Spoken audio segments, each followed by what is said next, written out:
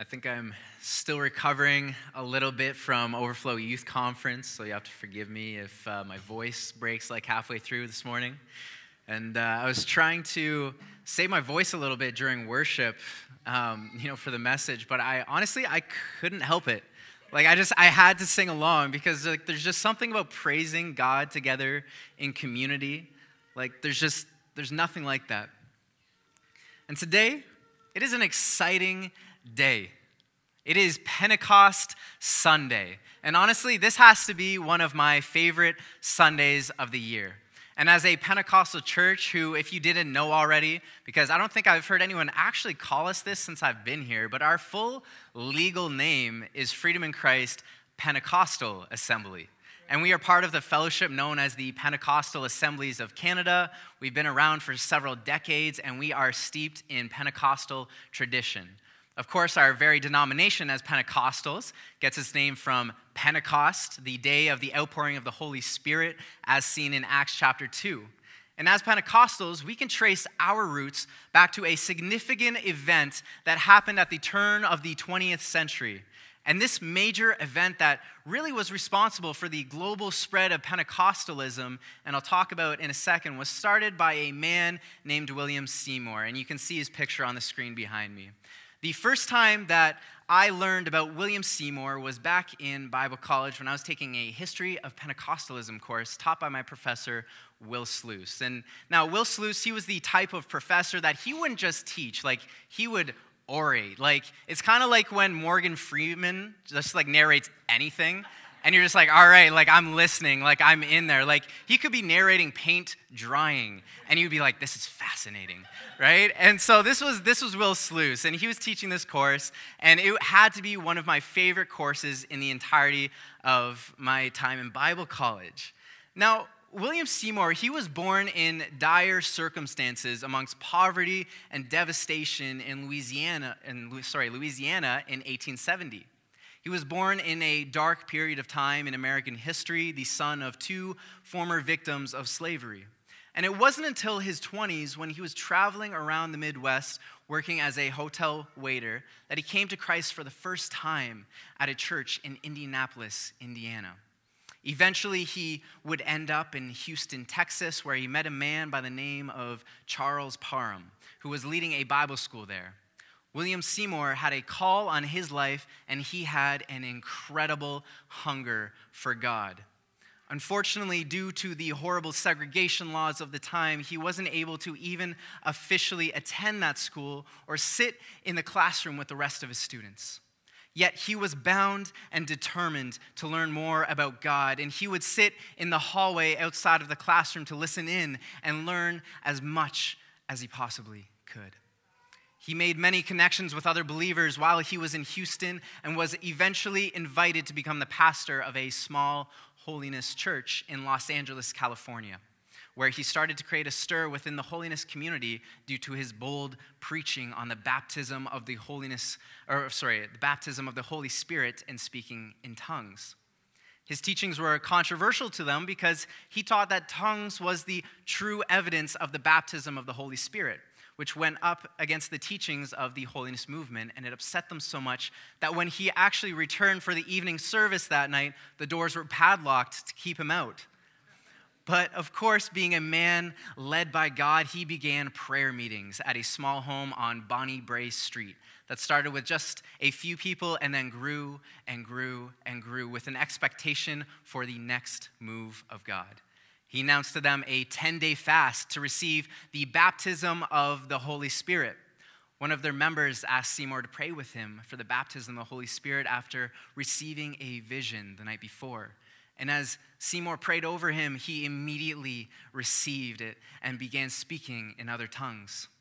Seymour then rushed to the meeting at Bonnie Brae Street and told the other members what had happened, and spontaneous and passionate prayer for the baptism of the Holy Spirit broke out through the house. As they did so, several members began to speak in tongues.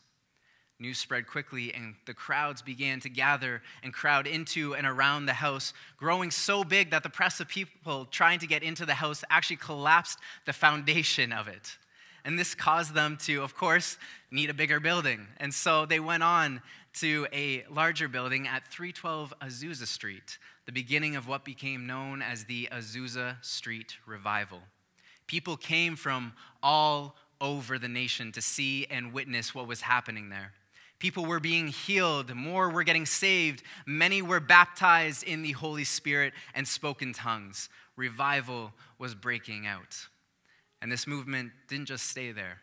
Within 9 months from Azusa Street, missionaries were being sent throughout the west coast of the United States, Mexico, Canada, Western Europe, the Middle East, West Africa, and several countries in Asia, South Africa, Central and Eastern Europe, and even Northern Russia. The Spirit of God was moving. The kingdom of God was being built up, and the Pentecostal movement was exploding across the world. All led by a man who walked in so much humility that when he would preach, he would actually stack 2 empty shoeboxes in front of him, and his head would be behind the top one during the meetings. None of it was about him. It was about God and allowing the Holy Spirit to be at work. And here we are, just over a century later, as a Pentecostal church, in large part due to the faithfulness of William Seymour. As we dive in today on this Pentecost Sunday, I want to remind you that the Holy Spirit is still active today. The Holy Spirit is still working through followers of Jesus and empowering those that are willing to be used. So let's take a look at Scripture in Acts chapter 2 as we discuss what Pentecost and baptism in the Holy Spirit is. So if you have your Bibles with you or want to open up your YouVersion Bible app, just go to Acts chapter 2, verses 1 to 13, or you can follow along on the screen behind me. Now, this is a classic Pentecostal go-to passage that we all love to preach from, and I'm excited that we get to dive into this today. Verse 1, on the day of Pentecost, all the believers were meeting together in one place. Suddenly there was a sound from heaven like the roaring of a mighty windstorm, and it filled the house where they were sitting. Then what looked like flames or tongues of fire appeared and settled on each of them. And everyone present was filled with the Holy Spirit and began speaking in other languages as the Holy Spirit gave them this ability. At that time, there were devout Jews from every nation living in Jerusalem. When they heard the loud noise, everyone came running, and they were bewildered to hear their own languages being spoken by the believers. They were completely amazed. How can this be, they exclaimed. These people are all from Galilee, and yet we hear them speaking in our own native languages. Here we are, Parthians, Medes, Elamites, people from Mesopotamia, Judea, Cappadocia, Pontus, the province of Asia, Phrygia, Pamphylia, Egypt, and the areas of Libya around Cyrene, visitors from Rome, both Jews and converts to Judaism, Cretans and Arabs. And we all hear these people speaking in our own languages about the wonderful things God has done. They stood there amazed and perplexed. What can this mean? They asked each other. But others in the crowd ridiculed them, saying, they're just drunk, that's all. So people are flooding into Jerusalem. Just as with the Passover festival, every male Jew living within 32 kilometers of Jerusalem was legally bound to come, and many were coming from even further away. And if you could just put the map up on the screen there, they were coming from literally all over, as you can see up there. Now, falling at the beginning of June, traveling conditions were at their very best. And so this would have been the most well-attended festival. Pentecost, it actually means the 50th, and another name for Pentecost was Feast of Weeks. And it was called that because Pentecost fell on the 50th day, or a week of weeks after the Passover. And this feast and celebration had a couple of main significances. The first was a historical significance that commemorated the giving of the law to Moses on Mount Sinai. And the second was an agricultural significance. At the Passover, the crop's first omer of barley was offered to God. And at Pentecost, 2 loaves were offered in gratitude for the gathered harvest. The other thing about Pentecost was that the law said that no servile work was to be done on that day. It was a holiday for everyone, so the crowds on the streets of Jerusalem would be greater than ever. And in the midst of these celebrations, we come onto the scene where the believers are all gathered together, waiting on the Holy Spirit. This isn't long after Jesus ascended back to heaven, where just before he did, he tells them in Acts chapter 1, 4-5, "Do not leave Jerusalem until the Father sends you the gift he promised. As I told you before, John baptized with water, but in just a few days you will be baptized with the Holy Spirit."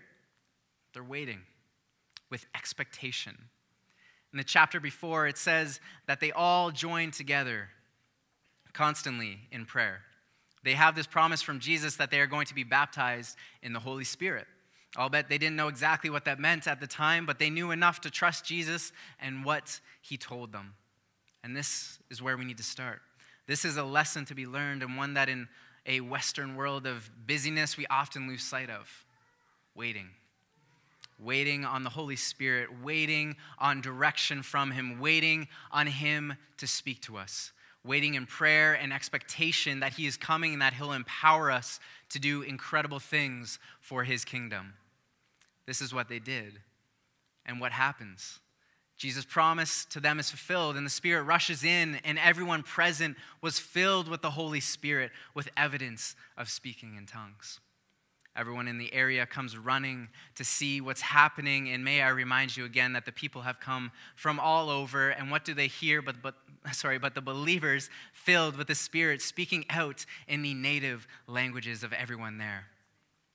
Not only that, but it fulfills another promise from Jesus in verse 8 of chapter 1 when he tells them, "But you will receive power when the Holy Spirit comes upon you, and you will be my witnesses, telling people about me everywhere, in Jerusalem, throughout Judea, in Samaria, and to the ends of the earth."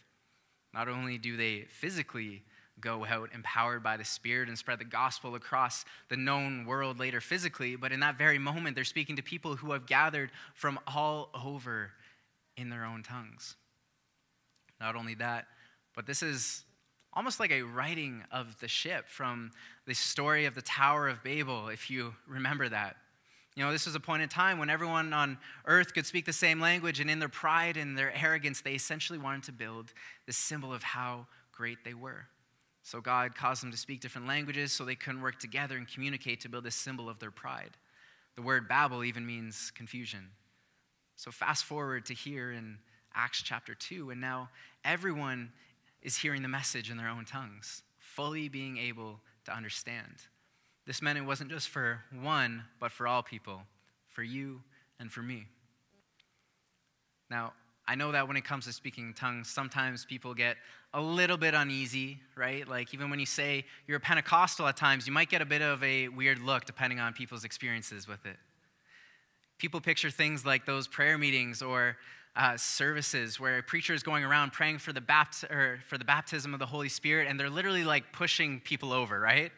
Or those Benny Hinn videos where he's waving his suit jackets and entire sections of people are just falling down because obviously the Spirit, is just going with it, right? And, they see those things and they're like, don't know if I want any part of that, right? But that's not exactly what we're all about. It isn't a spectacle to be seen or something that is forced. So let's just break this down for a moment. What is tongues? First off, speaking in tongues comes after you've been baptized in the Holy Spirit, and we believe as Pentecostals that this is the initial evidence that this has happened. The baptism in the Holy Spirit is an experience in which believers yield control of themselves to the Holy Spirit. This isn't a forced thing by the Holy Spirit, but you are allowing him to work through you. Through this, you come to know Christ in a more intimate way, and you receive power to witness and to grow spiritually. We see in this passage in Acts that speaking in tongues can be understood in other languages. We see also in 1 Corinthians chapter 14, verse 2, that says, "For one who speaks in a tongue speaks not to men, but to God, for no one understands him, but he utters mysteries in the Spirit." Speaking in tongues can also be a heavenly language that isn't understood by any earthly language and is between you and God. Being able to speak in tongues isn't something that makes one believer more important than another, but it's for the building up of the church. Paul actually speaks on this in 1 Corinthians chapter 14, 1-5. Let's read that here. "Let love be your highest goal, but you should also desire the special abilities the Spirit gives, especially the ability to prophesy. For if you have the ability to speak in tongues, you will be talking only to God, since people won't be able to understand you. You will be speaking by the power of the Spirit, but it will be all mysterious. But one who prophesies strengthens others, encourages them, and comforts them. A person who speaks in tongues is strengthened personally, but one who speaks a word of prophecy strengthens the entire church. I wish you could all speak in tongues, but even more, I wish you could all prophesy. For prophecy is greater than speaking in tongues unless someone interprets what you are saying so that the whole church will be strengthened. People would get boastful about, how they could speak in tongues, but Paul, he tells the church in Corinth that he would actually rather have them prophesy because everyone will be able to understand it and it will edify the church. That's why when it comes to tongues in church, we aren't all supposed to just be a chorus of people speaking in tongues, because that doesn't exactly help us build up, right? That is, unless, of course, somebody speaks in tongues and then there's an interpretation for the church to understand, which if you've been here over the past couple of months, you've probably witnessed that. But Paul does say that a person who speaks in tongues is strengthened personally. So when we are baptized in the Holy Spirit and we begin to speak in tongues, both in that moment and thereafter, our spiritual lives increase. We are able to have a deeper relationship with God, and the Holy Spirit empowers us for greater witness and spiritual growth. And there's no greater example of that than the apostles. And in this passage, the disciple Peter. Peter, we know just 50 days earlier, he denies Jesus 3 times after he's betrayed and handed over to the religious leaders. In that moment, he is probably in one of the darkest moments of his life, as the words of Jesus telling him he's going to do that before it even happens echo in his mind. And here he is, now at Pentecost, 50 days later, after being baptized in the Holy Spirit, and he preaches to the surrounding crowds. It says in Acts chapter 2, verse 41, after he's finished preaching, that those who believed what Peter said were baptized and added to the church that day, about 3,000 in all. I really hope I can preach that well one day. 3,000 people came to know Jesus because of the Holy Spirit empowering Peter and working through him. What a redemption story. And it was because he had a willingness to wait on the Holy Spirit and to be used by him. That is just incredible to me. But I want to make sure that you know that this isn't just for then either. These gifts haven't ceased to exist since then or since the Azusa Street revival. But I actually want to invite a friend to the stage who's going to share a testimony of the Holy Spirit empowering a group of people who did some pretty amazing things for the kingdom of God. When I heard that Jeremy was going to be in town today, I had to ask him to come up and share a testimony of the Holy Spirit empowering a group of people who just did incredible things for God. And really, in the 6 months that I was with you, I heard stories, I talked to people who were just clearly empowered by the Holy Spirit because they were going out, they were bringing immense amounts of people to faith. Like, it was just unbelievable. And so, yeah, I would just love it if you could share with us just a story of that. Yes, so up in the north-central part of Ethiopia, there was a small group of former Muslim leaders who had come to faith in Christ. They were having a training. There was about 50 former Muslim leaders that were attending the training. And the training was focused on Galatians chapter 5, the fruit of the Spirit, contrasted with the deeds of the flesh. And as the first session came to a conclusion, they had a prayer time.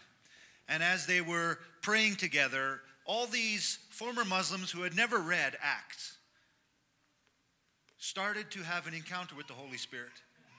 And they started to speak in tongues, not knowing what was happening.